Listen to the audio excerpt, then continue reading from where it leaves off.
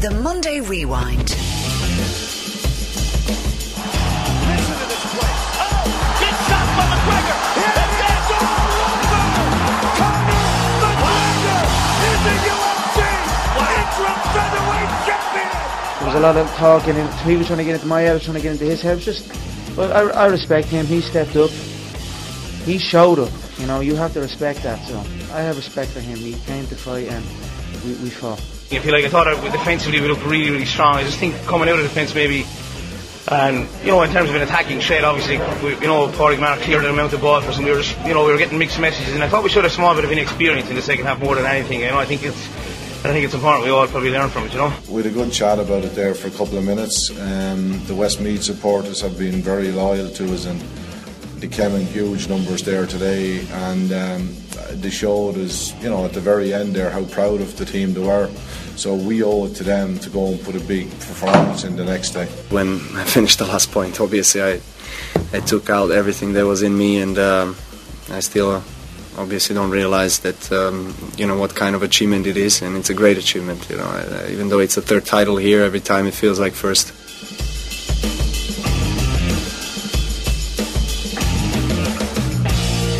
This is the Rewind. Hope all is well. Raffaello in for Oisín. In there you heard from Munster Championship winning manager Eamon O'Shea, along with Waterford captain Noel McGrath on their upcoming quarter-final with Dublin. And also there was Westmeath football manager Tom Cribben on how they can bounce back from the Leinster final defeat in football. As well as that, there was Novak Djokovic on beating Roger Federer in the Wimbledon final, and Conor McGregor on his knockout of Mendes in Las Vegas. We'll have more on all of that later, including analysis from Vegas and all of the weekend's GAA. Plus we look ahead to next week's Connacht and Ulster finals. The draw for the next round of football qualifiers was made today, and we'll see Galway host Derry, Tipperary host Tyrone, Kildare welcome Cork or Kerry, and Westmeath meet Fermanagh. First up, it's the Munster hurling final and the Premier's 21 points to 16 win, and Oisín spoke to those centrally involved, starting with Waterford manager Derek McGrath. I don't think it was one that got away from us. I don't think we can be as generous to say that it was one that got away from us. I think it was obviously extremely tactical battle, if you like. I think the first 10-15 minutes, I think Tip just looked a bit more fluid. It's probably looked a bit more fluid all day than us, but I think it was 7-3 at one stage. But I thought we got a real grip in it in the middle part of the first half, and we looked like we were able to grind it out. So much vaunted system, if you like, was kind of seen to be up and running, if you like, and we're disappointed to win a point down at half time, but we could have no real qualms overall. I think Tip were a slightly better team than us, Did the Wides sort of seep away at the confidence, in that second half? No, I don't think Wides really, I don't think so. I don't think so with this particular group. I don't think, in terms of confidence drops, or it's just the way, the nature of the game, the way it was going, if you like. I thought defensively we looked really, really strong. I just think coming out of defence maybe, and in terms of an attacking threat, obviously, Pádraig Mark cleared an amount of ball for us, and we were just, we were getting mixed messages, and I thought we showed a small bit of inexperience in the second half more than anything. I think it's important we all probably learn from it. The frustrating thing is that you did have the chances, and maybe one or two occasions took the wrong option.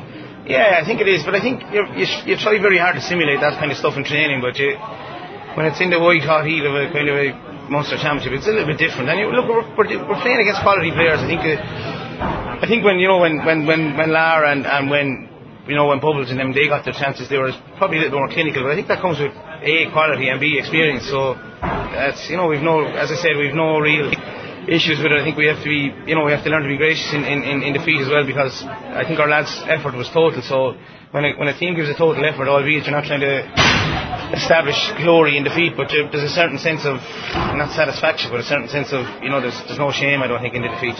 Dublin next up. You're match sharp, I suppose, going into that, because it's a tight turnaround. You have to wait a long while for this game. Yeah, Dublin next tonight. Look, we played Dublin in a challenge match in Nolan Park last Thursday week, and they ran through us like we weren't even there. And I think Dublin will fancy playing us. Like, let's be honest, coming on the back of a defeat, if you like. And I think people may get a kind of an idea where the overall balance is in terms of where the teams lie now at this stage. But look, we're very positive heading into the All-Ireland series, where I think we learn a huge amount from today. I think the lads will learn from the whole experience of it. I know that sounds a bit over the top, but we feel they will learn, First competitive defeat of the year. Is it about how you bounce back? Is it about maybe reacting to that? Can it be, in some ways, okay, it's a bad thing today, but can it be turned into a good thing? Yeah, and I think if you kind of contrast it with the defeats last year in Clare and Kilkenny, where there were absolute hammerings, I think the psychological impact of those undoubtedly had effect on the lads. So I don't think there's, as I said, I don't think there's huge shame or psychological scars from this particular defeat. I think there was two teams just giving it everything they had in a cauldron there. So we're hoping to bounce back, but you can never guarantee you can bounce back until you're here in 2 weeks and you're talking about having a victory or a defeat. So I'm not one for kind of making bold statements in terms of where we'll be afterwards, but we'll be giving it our best, and the lads in there will recover straight away now. And the boys have a massive game on Wednesday night compared to the 21. So I think we're not in a bad place. Eamon, congratulations. I suppose your team took the opportunities and stayed at the task, and you're Munster champions. Yeah, I think that about sums it up. The absorbing game from where I was on the sideline. Excuse me. I thought it was two heavyweights going at each other, point for point. We had periods and they had periods, and so that we stayed in the game, and we said we'd stay in the game. We reset at half time, and I just felt whatever happened, we'd keep going. How different a challenge was this Waterford team, and how did you manage that? Because I suppose goal opportunities against a team that's set up like they do were always going to be fairly infrequent. Yeah, and thought we started well, and once we tried to keep the ball open, even in the second half when we tried, I thought we did better, even though we didn't take all our chances, and we tried to move the ball, and they're a really good side, they're going to be serious contenders, even maybe this year. They're going to be serious contenders. They have a really good young squad, What about yourselves? You've been serious contenders the last couple of years. How important was silverware for this team? Yes, it is important, Probably I don't always feel the silverware is as important as made out on the outside, but it is important, I thought it's important that we stayed true to what we believed in the game, and stayed at the game, and they're a resilient bunch, sometimes we've been through a fair bit, and with 9 debutants and Munster final debutants, sometimes people think that we were going since, the year 2000, we had 9 people who played the first Munster final there, but that's a good, I think that's good, I think to have that transition, and we lost some fantastic players, we had Owen Kelly up there, and he was such a player for Tip over the years. We lost him, we lost Brendan, Cummins, John O'Brien, and I thought the players, even when things weren't going well for them today, Seamus, I thought really battled for a ball. He was battling back there for a ball, and that to me is as important as a goal hitting the net, and I just thought we did things that we've been doing, and I don't know what it felt like. Maybe a 5-point win doesn't. Maybe the people who watch the game don't call that a good game, a close game. But for me, it was as close as you get. It was that close. I didn't relax until the last minute of play. So, we've been through close games. Sometimes we come out the wrong side of them, But you have to be careful judging a team just because they come on the wrong side of a point or two, And I was always happy that the team would be capable of winning a tight match, and today was a really tight match. Two good teams. Noel Connors, a 5-point loss. What do you put it down to? I suppose it's very difficult to kind of get your head around at the moment, because it's so raw and it's so close to finish, so it's very hard to kind of justify what happened or why we got bit by 5 points and everything else. But look, it was just kind of, I suppose, a small bit of experience on Tipperary's behalf, and just the ability, I suppose, they have over the last few years to go and get wins, and it's something that we're aiming towards, and we're building upon. And look, I don't think anyone put their heads down regardless of what time of the game it was, and everyone is well aware what Tip are, and they're probably the best, if not the second best between themselves and Kilkenny, the best 2 teams in the country. So we knew that coming up here was a massive task. Right, the negative is you lost. The positive is you did create the opportunities. You had the opportunities. I suppose it's about being able to convert them. Yeah, absolutely. It's probably more so about taking the opportunities and taking the correct opportunities more so than anything else. At times I suppose we were a bit naive in some instance, shooting for scores that were probably passes back or pops into the centre or something like that. But look, that comes with games. You can see Tipperary were well experienced in that instance, and they probably learned so many years going to Crow Park, on the last Sunday in September. So they have it in abundance, and it's something that we are looking forward to learning more so. You're a very young team. Was today a big learning experience? I know primarily you wanted to win and you could have won it, and that's massively disappointing that it wasn't one. But you're a young team, and now you have an extra game along the road, if you can use it that way. It's against Dublin. You'll be favourites, or they'll be favourites, who knows. But look, you're still in it, and I suppose you can learn. Yeah, absolutely. Look, I suppose when you're coming up here to the home of Dunburton, probably the best, as I said, or the second best, whatever way you want to look at it, depends on where you're from, I suppose, really. But you're coming up here to play, I suppose, in their home ground as well. That probably gives them a small bit of incentive as well to kick on and really grind it out, and it probably gave them more motivation than anything else. But no, look, I think it's a learning process for us, and Derek has probably alluded to it quite a bit in the last few months, and I suppose since we started this year, it's the fact that we're kind of building a team, and we're a very young team, but I suppose it's not take away from the fact that we always aim to grind out things, and we have been in the past few games, but unfortunately enough it just didn't happen, and we were probably naive in some instances, as I said already. Thanks a lot. No problem at all. James Woodlock, Munster champion once again. How does that feel? Yeah, it's outstanding. It's a long time coming. I suppose we haven't won one for a couple of years, so it's great to have one, especially in our own backyard, and I suppose those question marks over throughout the year, throughout the league, and I think we answered them again today. Was there pressure on you coming into this game? Did you feel you had to win it? I know publicly, you kept the head down and said, look, it's just another game, but was this one the Tip had to get? You had to, first of all, win a big game in Thurles, and second of all, win silverware. I don't think so. I think we won a big game again, Limerick, and coming in today, we just focus on ourselves, and we obviously focus on Waterford as well. They turned us over in the league, and they were impressive then in the first round of the Munster Championship. So look, we came in today under no illusion, we had a job to do, and I think we worked hard for the last 3 weeks. It wasn't the prettiest game of hurling by any manner of means, but we won, and that's all that counted at the end of the day. It was frantic out there. It certainly looked like that from the sideline anyway. Can you explain to me what it's like to be involved in a game like that, where there was so much breaking ball around the middle, and it was all about who could take the breaks and win those breaks, and you won, I would say, more of them, and that's maybe the difference in the end. Yeah, it was absolute mayhem. That's what it was, between the two 45s. It's so crowded, but we expected that coming in, and we just said stick to the game plan, stick to it, and it opened up in the last 5 minutes for us to give us a chance to pull away with a few scores. What was the game plan? To beat Waterford and be Munster champions in our own backyard, and we did. We did. Was it to use the ball well? Because if you give it away against Waterford, you're effectively inviting them onto you the way they break. Yeah, to use the ball well in early delivery, I suppose that we'd have probably said, might win the game for us. But out there today, Waterford broke us down so many times as well, so I think it just opened up in the last few minutes where we got a few scores. That's all. But I think we worked hard all through, and we had worked on that, and I think it stood to us at the end of the day. It's a bit of a double-edged sword, isn't it? Because you're Munster champions, but it means you have a very long way to the All-Ireland semi-final. So I suppose it's a good thing and it's a bad thing.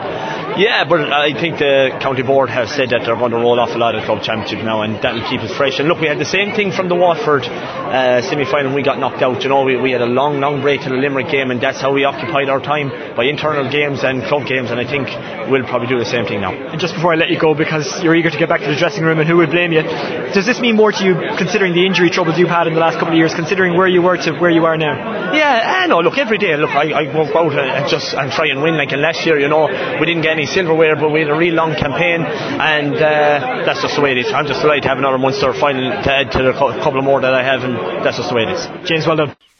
This is the Rewind, and in there you heard from Tipperary midfielder James Woodlock, along with manager Eamon O'Shea, as well as Waterford boss Derek McGrath and captain Noel Connors. Still to come, we're in Las Vegas to talk Conor McGregor and Cathal Pendred, and we hear from Kieran McGeeney and Kevin Walsh. First up, it's reaction to Saturday night's qualifier, and after Dublin's 117 to 116 win over Limerick, Dave McIntyre caught up with both managers, starting with TJ Ryan. TJ, I appreciate you coming out. I know it's not easy to talk after a defeat like that, a gut-wrenching as it was. I mean, what are your thoughts overall, 1 point defeat? Yeah, majorly disappointed. Like I said, I thought we'd hold well in the first half. We put ourselves into a good position, but we didn't finish the game off, and we missed a few chances before half time. We could have been more in front, and in fairness to Dublin, they came out and said played well in the second half, but just very disappointed. It was the start you would have been hoping for. I mean, I don't think Dublin won a 50-50 ball for the first 15 minutes. Would you think it was a flurry of wides that maybe you might look back on, that you could have had Dublin killed off, leading by 7 or 8 poor wides, poor decision making? That could have been the end of the game, really. Yeah, it probably should have been. I think when we look back and when you see some of those wides, we could have really piled on more pressure, and that's just the way it is, and unfortunately we're going to live to rue them. When a team gets a run on you, no matter who it is, it's always difficult to stop, isn't it? I think that 8 points without reply either side of half time. Yeah, they started the second half very well. They got themselves in a good position, and then I suppose the goal came for them, which was obviously a tonic that they wanted. And but in fairness, our fellas, we got ourselves back into it and stuff. And even there, right to the finish, are still hoping to get that equaliser and live to fight another day. How would you look back on this year's championship from a Limerick point of view? Big win against Clare, probably only hurled for about 15 or 20 minutes against Tip, and then the disappointment of today. Yeah, disappointing result now tonight kind of caps it all off. We know the championship, that's it. No way to look back and just just poor. I said our standards are fairly high. Kind of maybe didn't hit the heights of last year, but just very disappointed now. Will you come back for another go at it? Actually, we'll see. We'll see what the dust settles and see what the week brings and have a go. See what happens. Thanks for talking to you. Midway through that first half, things were looking pretty bleak for you, for your players, and for Dublin Summer. And here you stand now in the All-Ireland quarter-final. That's some turnaround. Yeah, I think that's a fair summary, Dave. I think we were kind of I'd say panicking a small bit, but disappointed when the game started. We were slow to play ourselves into the game. We had a couple of chances. I think Trolley had a few that he put wide, and I think you need a couple of scores to just play yourself and settle yourself into the game. But again, when I got the goal, it was looking as if we were in serious trouble. But a couple of scores, I think, before half time really made a difference. I think we changed our setup, we changed our formation, and it gave us a chance to get a couple of scores. And 4 at half time probably wasn't maybe a fair reflection of the first half, and we were happy enough to be only. Did you feel blessed to be still in the game at half time, given that Limerick were 8 up and a whole host of wides from them? You guys probably should have been gone dead and buried. Absolutely, yeah. No, I think they had 9 wides in the first half. If they got 2 or 3 more of those, we were really chasing a big lead. But we've been down a few times during the year, and I'm just absolutely delighted the way the lads dug it out and showed absolutely brilliant character in the second half. Questions have been asked before, and hopefully will be asked again, no doubt. But to go, to be 4 down and come back and show great character to win the game. Can you talk us through that first 15 to 20 minutes? Dublin actually got onto a good bit of ball, but the delivery was high. It was certainly looked aimless, and it didn't appear to play to the strengths of the guys you had in there. I mean, was that your intention, or was it something that the players just maybe weren't carrying out the instructions? I mean, clearly things improved dramatically. Yeah, I guess half-time gave us a chance to talk to them about what happened in the first half. We weren't happy with the delivery of the ball going in. It wasn't what we wanted, so we spoke to them about it, and I think they knew themselves that some of the clearances going in the second half weren't what they should have been. We need to get better ball into the full forward line. I think we did it better in the second half. We kind of were more composed on the ball, and we got better deliveries in. At half-time, what was the message? The message really, was again, we've trained for 9 months. We've 35 minutes to stay in the championship if you want it. It's championship, it's knockout, and that mindset is maybe hard to get at times when you always have that back door. So now it's championship hurling, and I think the lads responded really, really well in the second half. And I suppose it helps any manager, a lucky manager maybe, when you've got someone that catches fire like Paul Ryan out there today. 12 points, some of them were beyond ridiculous from the right hand side. 6 for play. I mean, just an incredible performance for a man who couldn't get into the team a month ago. Paul Ryan has been a phenomenal servant to Dublin hurling, but I think people saw today the ability that Paul Ryan has. I think we've seen it in patches over the years. Phenomenal skill, phenomenal striker, and when he's on his game, he's as good as anyone that's around. So just delighted for him. Some turnaround, 6 from play and 6 from frees, is great scoring. I guess Dublin were in the headlines earlier in the week, losing Michael Carden, and it was a big blow. Some of his experience walking away. Was that just his own personal decision, or did you worry that it might in some way affect other members of your panel? Yeah, it was Michael's own personal decision. Yeah, again, these things can work either way for you. I think I was only just concerned. It was disappointing to see Mikey go, but obviously the 25 fellas that were left in the dressing room and the fellas that were there, that was my focus for the week. Is the door still open to Michael? No, I think Mikey has we had a conversation last week. I think Mikey's moved on. Okay, and what about an All-Ireland quarter-final? I mean, that would have been the target at the start of the season, at least, to get back into the All-Ireland series. You guys can sit back now and wait for a day, another return trip to Thurles, and I guess it's almost bonus territory now. There's a huge game coming up if you can replicate that second half performance. Yeah, a lot of people have said it's bonus territory. I don't see it as that. I think I think anyone training at this level, train for one purpose, train to be there in the big days and try to win All Irelands, and I think that's a huge thing, and that's our target. It's not bonus territory. We're in the quarter final. We take one game at a time. And finally, Ger, when you have a performance like that in the last 25 minutes in particular under a new management team, does every manager need that little bit of a spell just to ensure that the players buy into what you're doing, that for things to really continue to improve, that it's those sort of times in games that the players and the manager suddenly come together and buy in together? Yeah, it's been a great 6 or 7 months since I got to know the lads. It takes time, and hopefully a match like today will cement that relationship even more. Congratulations. Thanks, Dave. Thank you. Thanks, cheers. This is the Rewind on News Talk, and that was Ger Cunningham and TJ Ryan. Later in the evening, Cork overcame Clare, and afterwards Banner boss Davy Fitzgerald says he didn't want to rush into any decisions regarding his future. Cork go on to meet Galway in the All-Ireland quarter-finals while Waterford face Dublin. Both games take place on July 26th. In football, Dublin are Leinster champions for the 10th time in 11 years after a 2-13 to 6 points win over Westmeath in Croke Park. But first, Maroons boss Tom Cribben spoke to Dave McIntyre. I was very happy with the game plan in the first half. John Heslin came into the game with a badly bruised heel and injury, and probably wasn't at his 100% best, but through no fault of his own. I just felt his free-taking ability and different things, I couldn't go without him, and just on the big day you need all your big players. And then just in the warm-up before the game, John Connellan pulled a hamstring, and just there was a couple of things went against us there, but no excuses for that. The lads, I was very happy with the game plan. I felt at half time the way that I could try and rob it on was there to be done, and that was, I knew we needed big men in the second half in near goals to get a goal or two. I knew also we couldn't concede goals. If we didn't concede goals, we knew we had a chance.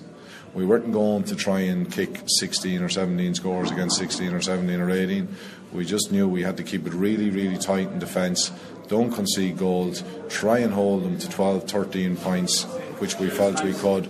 And if we could do that, if we done that I felt if we robbed the goal, the confidence that would give us that we might get 9 or 10 points. And if we got a second goal, because we're good at taking goals and we're fairly powerful up front, and Was there a shoot on side policy given from you as a director to the players? Because I think it kicked 7 or 8 into the hands of Stephen Clutter in the first half alone, some of which should never have been attempted. The reason they were dropping short is because they were from impossible angles. But did you say to the players, look, if you get an opportunity, let fly? Yeah, I did. I asked them to shoot from, I told them they were going to get opportunities from 45, 50 metres, that we weren't going to, with playing one man up front, in particular the first 15, 20 minutes, we knew we had to be ultra defensive to stay in the game, because Dublin bury an awful lot of teams in the first 15 minutes, 20 minutes, and we didn't want to be 8-10 points down with no hope. So we knew if up to 15-20 minutes we could stay in the game. So we told the guys, if you get the opportunity to kill the ball from 45 metres, 50 metres, have a go. You were hoping they'd be kicking it wide? At least kill the ball. At least kill the ball. A lot of them are very talented and they can kick scores. So I was happy for them to have a go at it, because it was, I think it was 7-3 at half time. If we'd have kicked 1 or 2 more of them, that extra bit of confidence too. And we knew if we could stay within 3 or 4 points, we weren't fools going into it, that it was going to take a goal or two to give us the edge and them not to score a goal. But they got 2 goals very quick, one after the other, and How much did you have to compromise your own philosophy over the last fortnight in a bid to try and come up with a blueprint to try and beat Dublin? Yeah, look, we were never going to take Dublin on one-on-one. We had to use this year as a stepping stone to get to a level, and then we got to a really top level that we were happy with, and then we said, right, how can we give ourselves a chance here? And we felt by being defensive like this, if we could hold out without giving a goal away, that was the whole thing. We couldn't give a goal away. We just felt we'd have the belief then, and we might be able to carry it through. But when they got 2 goals and the 10 or 11 points at the time, all of a sudden it was 16. To try and redirect everything for us to get up to 16 points, we'd want to be getting 3 or 4 goals, and that wasn't going to happen. Look, we've said this before, they can only do what they can do and beat who they need to beat in Leinster. It's not their fault. They're coming up against Westmeath today, whoever else, they're just at a different level in Leinster at the moment. Okay, so you're playing, they're beating teams. Could they have gone if they wanted to get another couple of goals? They probably could have. They could have got another 2 or 3 goals, if they were under pressure. But of course, this is where the real championship for them, unfortunately, starts in a couple of weeks. And if it's Cork or Kerry, well, then the intensity is massively lifted. But they know that. They actually know that. I'd say if we were to talk to every Dublin player and talk to the management, they won't admit it to you, but they'll know that, look, we're now peaking. Genuinely, they are peaking for late July, early August, because Leinster is literally such a cakewalk for them now at the moment, that's all they have to focus on. That's what they have to get right for. And Yes, the intensity levels will be lifted. They won't be able to be as sloppy, definitely against a Cork or Kerry situation. But they've worked out a couple of things. They've set up slightly different, as we said before, with Keane O'Sullivan. The discipline factor is a big thing. But there's a big difference of having discipline when you're 8 and 9, 10 points up, or when you're in the melting pot and there's a point or two in it, and things are really starting to heat up on the pitch, and you have a fella hitting you or jawing at you, or whatever it is going on, and there's just that level of intensity. That's only when a player really gets. You can't look at this Dublin team and kind of go, well, we really analyse them, because there's nothing to analyse. Yeah, analysing Dublin's just getting boring. There's no two ways. Today, at least Westmeath threw an extra, layer into it, that Dublin had to cope with a very defensive system. I'd say Jim Gavin would be delighted with where Westmeath set up today, because it prepares them for what they might have to face later in the year. And Dublin certainly looked like they had been working on it. They're clearly trying to switch the play, drag the sweepers in different directions. The only thing you'd be disappointed in is that, Connolly wasn't clearly the man. That Connolly scored a few points, but it seemed to just come to him by chance. It's not like he was being set up, maybe in the pocket or something, that he was, like, you'd like to see something like that maybe.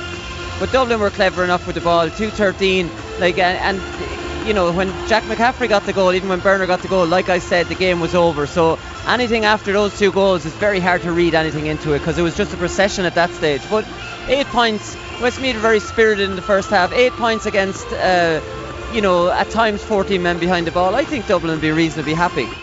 This is The Rewind, and that was Anthony Moyles and Colin Parkinson on Dublin and the step up in opponent they face in the All-Ireland quarter-finals. So we know one of the provincial champions for 2015 in football, and we should find out the other three next weekend.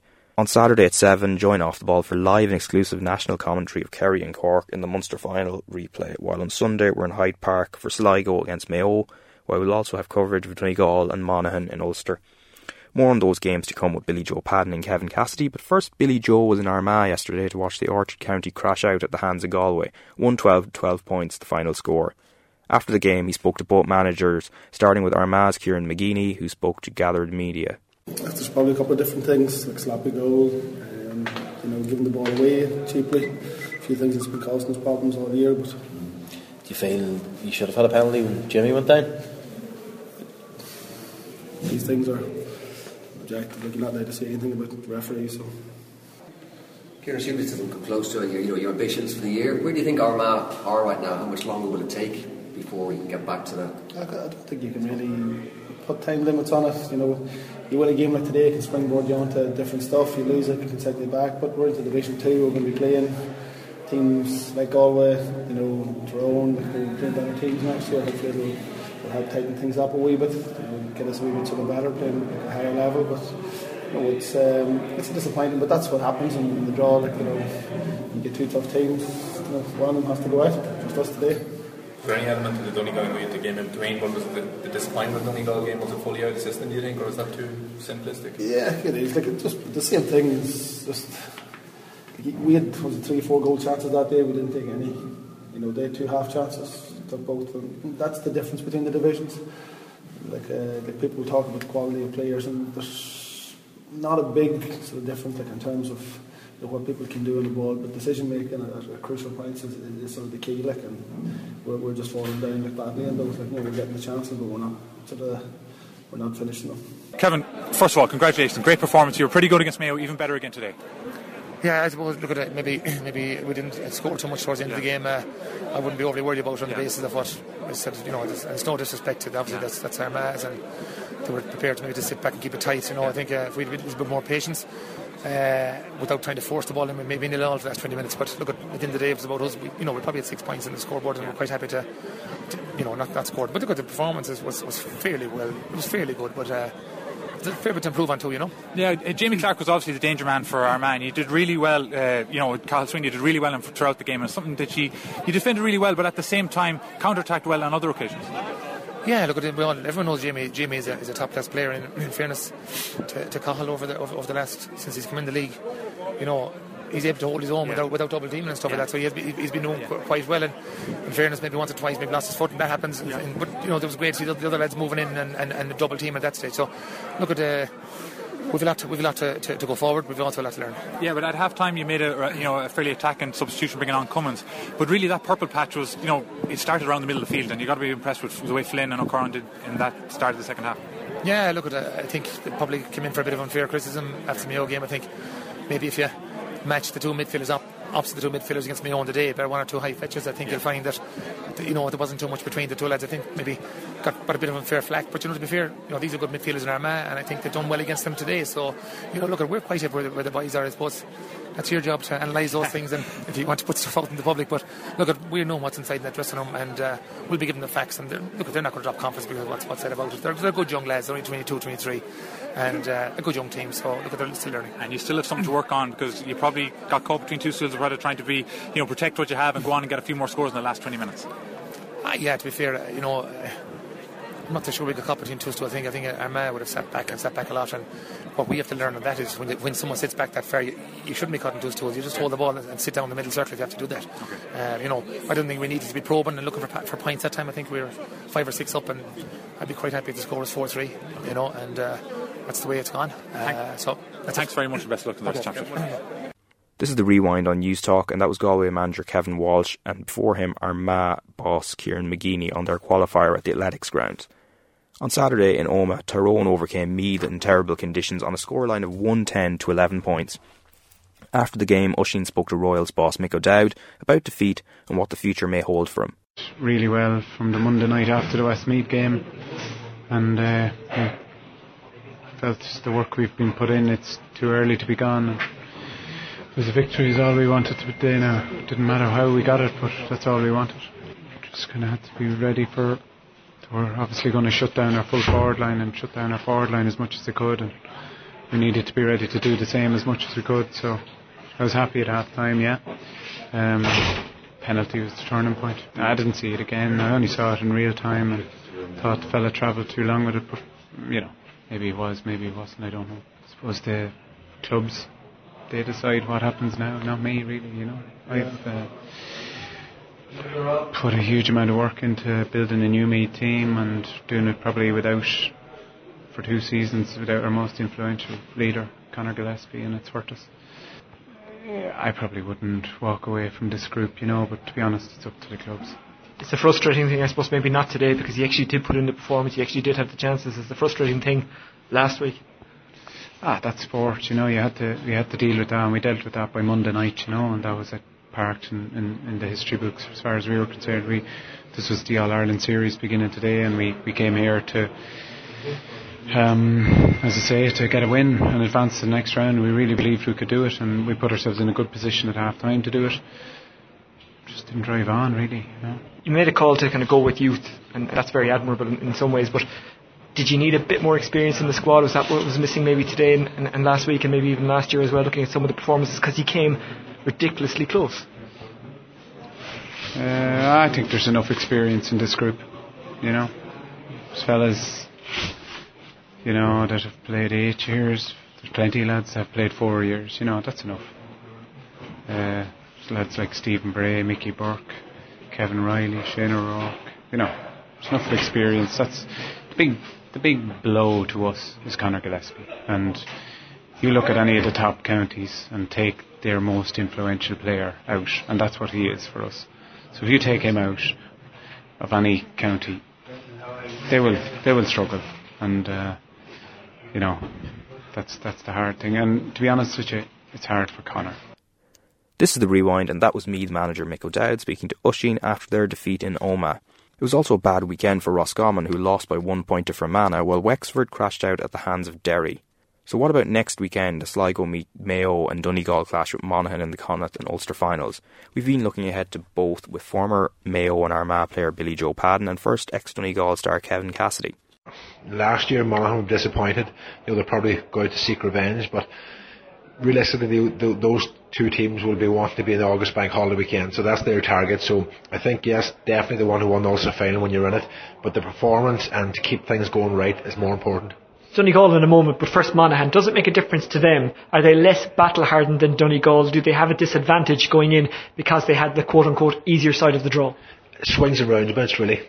People will say, yeah, you haven't been tested, and that kind of intensity. But realistically, if you looked at the Derry game Donegal played, there wasn't terrible intensity in that there. So in Monaghan maybe a wee bit fresher. But I think, listen, both teams have been planning for this. Both teams know what was coming down the track, so their training will be tapered towards that. It's going to be tapered to start peaking, and also final weekend, and to kick on from there. Donegal have had to peak very early in the league. A tough game to start with against Tyrone, they won that. Then they came up against Armagh, won it handily. Now playing Monaghan following a close call against Derry. Yeah, just looking at them from the outside, I think they've learned from 2 years ago. They played Tyrone in the first round 2 years. They put everything they had into that, and their season kind of went downhill from there on. They were up for it against Tyrone. They were excellent against Armagh. They kind of dipped against Derry. I'd be worried if it was up, because you're only going to go. There's only one way down. So I was happy with the performance against Derry. They did enough to get over the line. They had 3 weeks now to get ready for the final. And as I say, any team with serious ambitions who won Sam now is about starting to lift it up the ladder now. What have you liked about Donegal? What have you not liked about Donegal? I suppose the way they can change things about. They're not. I don't think they're as predictable anymore. Yes, they're going to be defensive, but I think Rory Gallagher has given them a wee bit more freedom. Their attacking options have changed. I don't think the long ball worked the last day against Derry, and possibly it might work against Monaghan, but at least it's in the locker for down the line. You can change things about. People don't know whether Michael Murphy's going to be midfield, whether he's going to be centre forward, whether he's going to be centre back. Likewise with Neil Gallagher, he might start full forward. That's a big plus for us, and the likes of Paddy McBride is showing good form. So, we're starting to gel, I think, together, and I think, they're coming at the right time now. I was sitting beside Nudie Hughes, the Monaghan legend, for the Ulster semi-final against Fermanagh. He said after the game, when Monaghan got a quick down the wings, it really unlocked the Fermanagh defence. Now you'd expect Donegal to be that bit better, but is that the way to go? Can they get success out of that? I mean, is that the way you have to do it against Donegal? Because unless you've got unbelievable long-range kickers, that's the only way to do it. Yeah, and if you look at Ulster, especially in the last 5 years, Monaghan's the only team who work the system out. They set up similar, and they attack down the challenge. They don't do the stupid thing. They don't shoot from crazy angles. They don't take it into traffic. That's, if you're playing a blanket defence, that's what you want your opposition to do. Monaghan are smart. They're going to be confident. They know that they can match this Donegal team. They've done it before. So the question for me is, yes, those are titles on the line, but are Monaghan good enough to kick on a step past that? Because I think that's what they need. What's your prediction? I think it's going to be a tough game, but I think Donegal will be 2 points. Well, Billy Joe Padden, the Connacht final is upcoming. It's not the pairing we expected. It's Mayo against Sligo, and it's not the venue we expected. It's in Dr. Hyde Park. Yeah, I think though that Sligo deserved to be there. They played very well against Roscommon. They were really up for it and played a really nice brand of football, and kind of looks like they've adapted their tactics. They got Niall Ewing back from wing forward and played in the half back line, and really Roscommon couldn't deal with it, and they attacked very intelligently. They mixed up the running game with a couple of long balls into full forward line where they looked very sharp with Hughes, Kelly and Marin was excellent in that game against Roscommon. In terms of the venue, I kind of suppose as Mayo, if you're playing Sligo, you kind of expect that Sligo wouldn't want to go to Galway, and definitely wouldn't want to go to Castlebar. So, I think the Mayo players in particular will have the attitude, we'll play it wherever we have to, and we'll go and try and get the job done. And it might be a bit more difficult for some Mayo fans, but at the end of the day, the Sligo players and the Mayo players will not care where it is. It's just about getting that title. It's a strange one, because at this stage of the championship we're maybe judging teams off a couple of performances, good and bad. Coming into this one, we're judging each team off one each. Yeah, and you saw good and bad in both those performances. I said Sligo were quite impressive against Roscommon, even though Roscommon didn't play well. It just didn't look like it was one of their days at all. Whereas Mayo, they got the job done. Galway have shown improvement, and they were very physical that day, and some of the things that Mayo have been working on throughout the league worked pretty well for them. Aidan O'Shea played pretty well at full forward, caused a lot of hassle, and they'll be looking for him to do the same thing again. I think that Mayo were weak at last year was around the middle of the field, and it's a traditional strength of this team. They will see that as an area where they can dominate Sligo. Sligo have two very young midfielders. And then on the other hand, Sligo full forward line played very well the last day. Mayo full back line was all at sea for a lot of that game, and looked very unsure of what they were doing. So Sligo will be looking at maybe to try and take advantage of that area of the field. So there's a couple of very interesting matchups, and it really will come down to the Mayo full forward or the Mayo full back line and midfield. And if Mayo can dominate those two areas, they'll win the game. If they can't, Sligo will have a chance. Were Mayo too open defensively against Galway and indeed throughout the league? Yeah, I think they were in certain games they are, and it's not something that's just a case this year. It's happened in the past. I suppose looking at this game against Sligo, the Mayo manager have a decision to make. Sligo don't have a big imposing midfield. Mayo were very good at the full court press tactic of pressing up. When you do that, you do leave your full back line more exposed for the times that the teams beat the press. So, I expect Mayo to play a pressing system to try and really suffocate Sligo. So we mightn't see the full back line with any more protection. So it'll be up to those three guys in the Mayo full back line to mark their men as good as they can, and then for the fellas up the field to dominate around the middle of the field, and the forwards to put that good pressure that they can on to create turnovers and create scores from there. People talking about Sligo and the need to avoid a beating. Is that how you look at it from the Sligo point of view? I mean, surely you can't go into a provincial final with that mindset. I don't think Sligo have ever, in the last couple of years, Sligo have been in four Connacht finals in the last 10 years, and, that's way more successful than they have been throughout their history. I don't think Sligo fear Mayo in any way at all. They beat Mayo, I think maybe it was in 2010, 2011 in Markievicz Park. They still have some of them players, Mark Breheny, Marin, them guys there that have experience. They're bringing a couple of younger lads along with them. And I don't think Sligo feel that way at all. I think Sligo see this as an opportunity to win the game. They recognise that Mayo are a good team, and they recognise that they're going to have to play out of their skin to do it. But we'll look at Roscommon. They won that game fairly comfortably. And Roscommon are a good team, put up to Mayo in the last couple of years. So I don't see that at all. I don't think that'll be in Sligo's mindset at all. I think Sligo think that will go into that game thinking they have a chance of winning it. What's your prediction? I think Mayo will be too strong for them. I think that Mayo will go back to basics and dominate.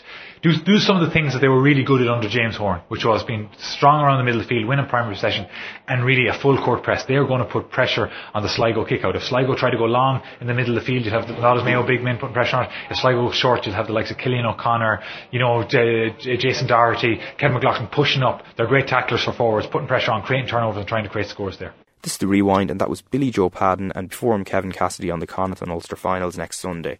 Don't forget we've got coverage of both on off the ball with our live commentary coming from Hyde Park. UFC now, and Conor McGregor's win over the weekend in Las Vegas. MMA journalist and broadcaster Mark O'Toole was in the MGM Grand, and he spoke about the McGregor fight afterwards. But first, let's remind ourselves about how it all unfolded. I'm overwhelmed, it was a lot of work to get here. A lot of ups and downs, not only in my whole career, but just even in this whole process of throughout the World Tour, after the World Tour, the build-up, the change of opponent, all of the media obligations.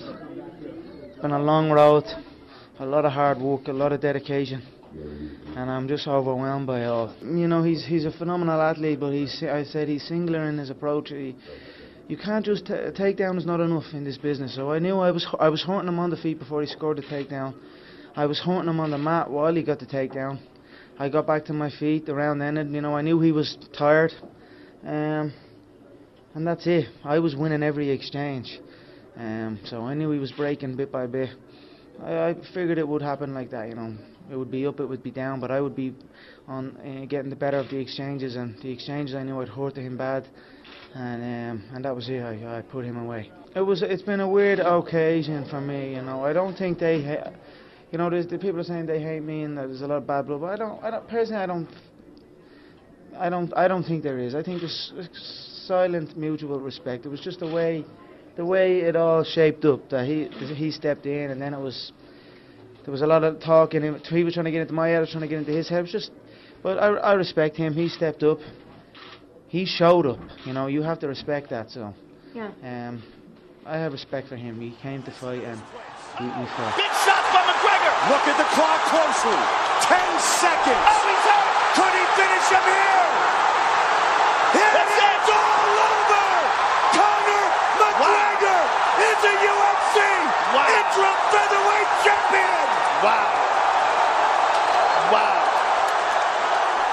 Well, Mark O'Toole, MMA broadcaster and journalist, you were at the MGM Grand. Tell The Rewind what it was like to watch Conor McGregor become interim world champion. Yeah, there's a couple of special moments in Irish sport, and I know the UFC hasn't been to everyone's taste, but I think last night kind of captured the imagination of a nation, because Conor did back up what he was going to do again and again against an opponent that there can be no doubts about his credibility. He was an NCAA wrestler, apparently the kryptonite to Conor, and in spite of Chad Mendes having a lot of really good exchanges on the ground in terms of taking Conor down, Conor came back and won in spectacular fashion with a brilliant knockout.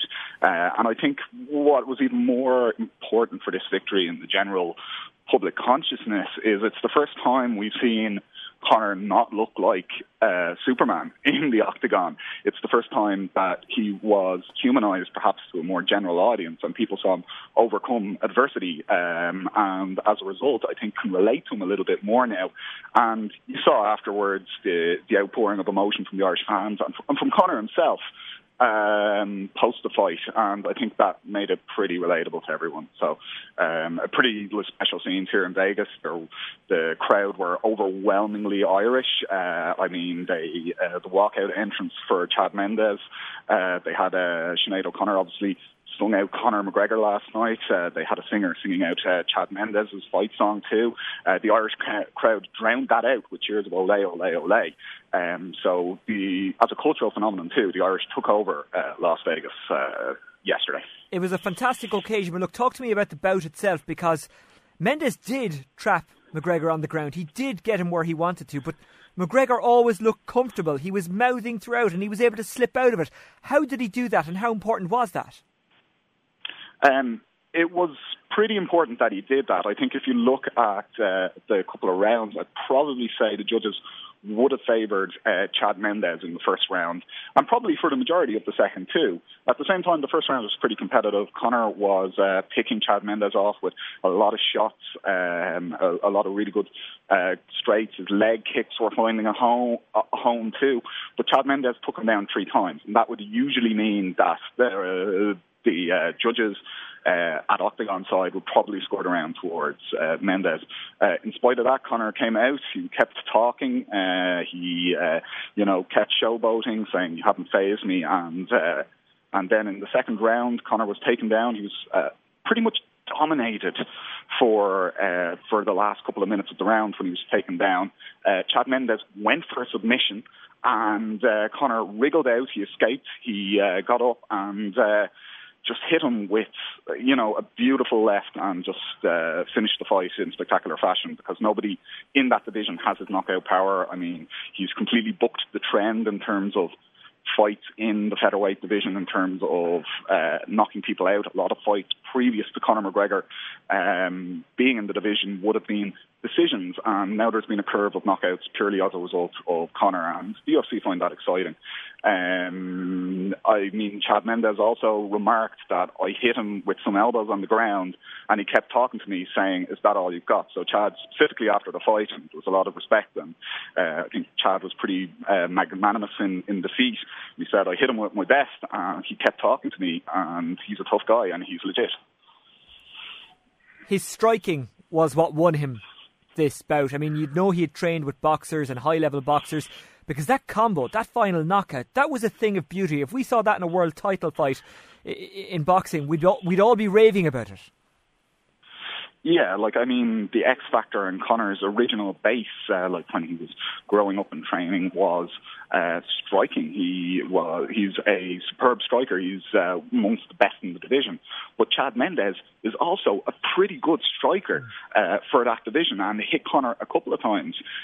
So was the difference then the fact that McGregor had him reach-wise? Was that the difference? Well, there certainly was a size difference, and I would say that would be the case, but in spite of the reach, in spite of the height difference, there was an 8-inch reach advantage to Conor last night, and he was also considerably taller than Chad Mendes. Chad Mendes, it didn't really come in as much as a factor, because I would have thought the reach could have kept Chad away from the takedowns, but Conor was taken down on multiple occasions in the fight. I suppose when you ask, was it Conor's striking that won it for him? No, I think it was his mentality and his abilities to stand up to the pressure Chad Mendes put him under, and still get up, still fight, still come from what could have been from behind to win. So it was more a mixture of his mentality and his resilience, because Conor took a few heavy shots in that fight. So if he just had striking, he probably wouldn't have won that fight. But he had resilience, he had striking, and he also had a supreme mentality that just helped him through that fight and through victory to become the interim featherweight champion. What next for McGregor? Because there is talk that he will fight Aldo on the 2nd of January back at the MGM Grand in Las Vegas. But is it possible he could fight before that? He has been publicly saying he wants to be on the Dublin card in October in the Tree Arena. Speaking to a couple of UFC officials, speaking to a couple of people very close and high up in Conor's camp even just a few minutes ago, and to John Kavanagh, I think it's probably unlikely. Conor wants it. He definitely wants to fight in the Dublin card. I mean, I was talking to John Kavanagh for a short bit today. I met him outside of Starbucks here in the MGM Grand, and he said Conor would fight on the Glasgow card next week if he got an opportunity. That's but this is the thing, is it about the UFC holding Conor back? I mean, they presumably won't want Conor to fight before the Aldo fight, because, you know, what if he loses? What if something goes wrong? I mean, this is going to be a huge deal, not only for Conor, this fight, not only for his Irish fans, but the UFC itself. This is just such a massive fight, and they won't want anything to risk that or distract from it.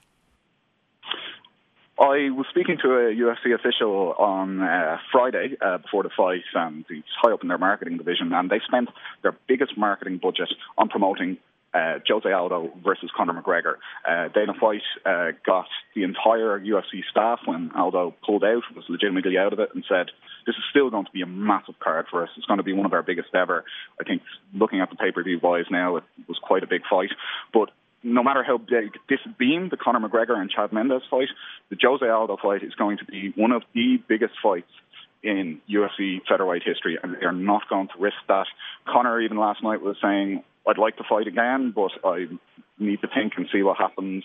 I think the dust is still settling, but I don't think we'd see Conor on a Dublin card just yet. I think the Aldo business has got to be finished first, and that will be up next.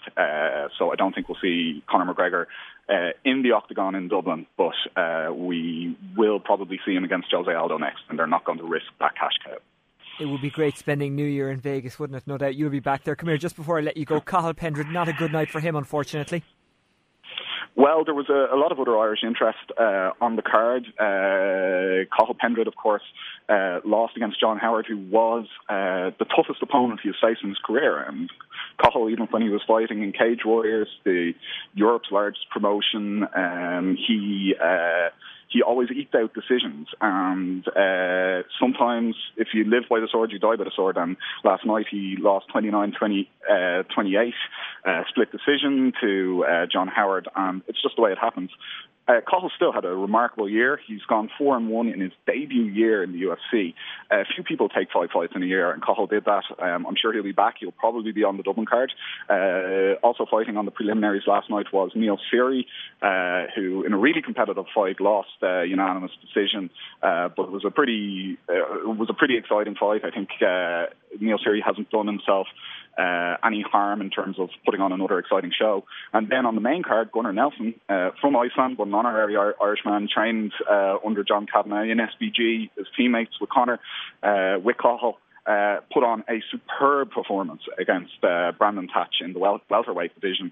Thatch was known, they built this up to be a striker versus a grappling match, and Gunnar Nelson beat him as the grappler through brilliant striking. So that's got great implications for him, and he's now going to move towards the top 15 in the welterweight division, and hopefully, probably in 2016, be able to maneuver himself towards a title opportunity or a contendership, because he certainly has the potential. Okay, thanks for joining us from Las Vegas, Mark O'Toole. No problem, Mushin. Thank you very much. That was Mark O'Toole on Conor McGregor, and that's it for this week's Rewind. We'll be back next week. The Monday Rewind.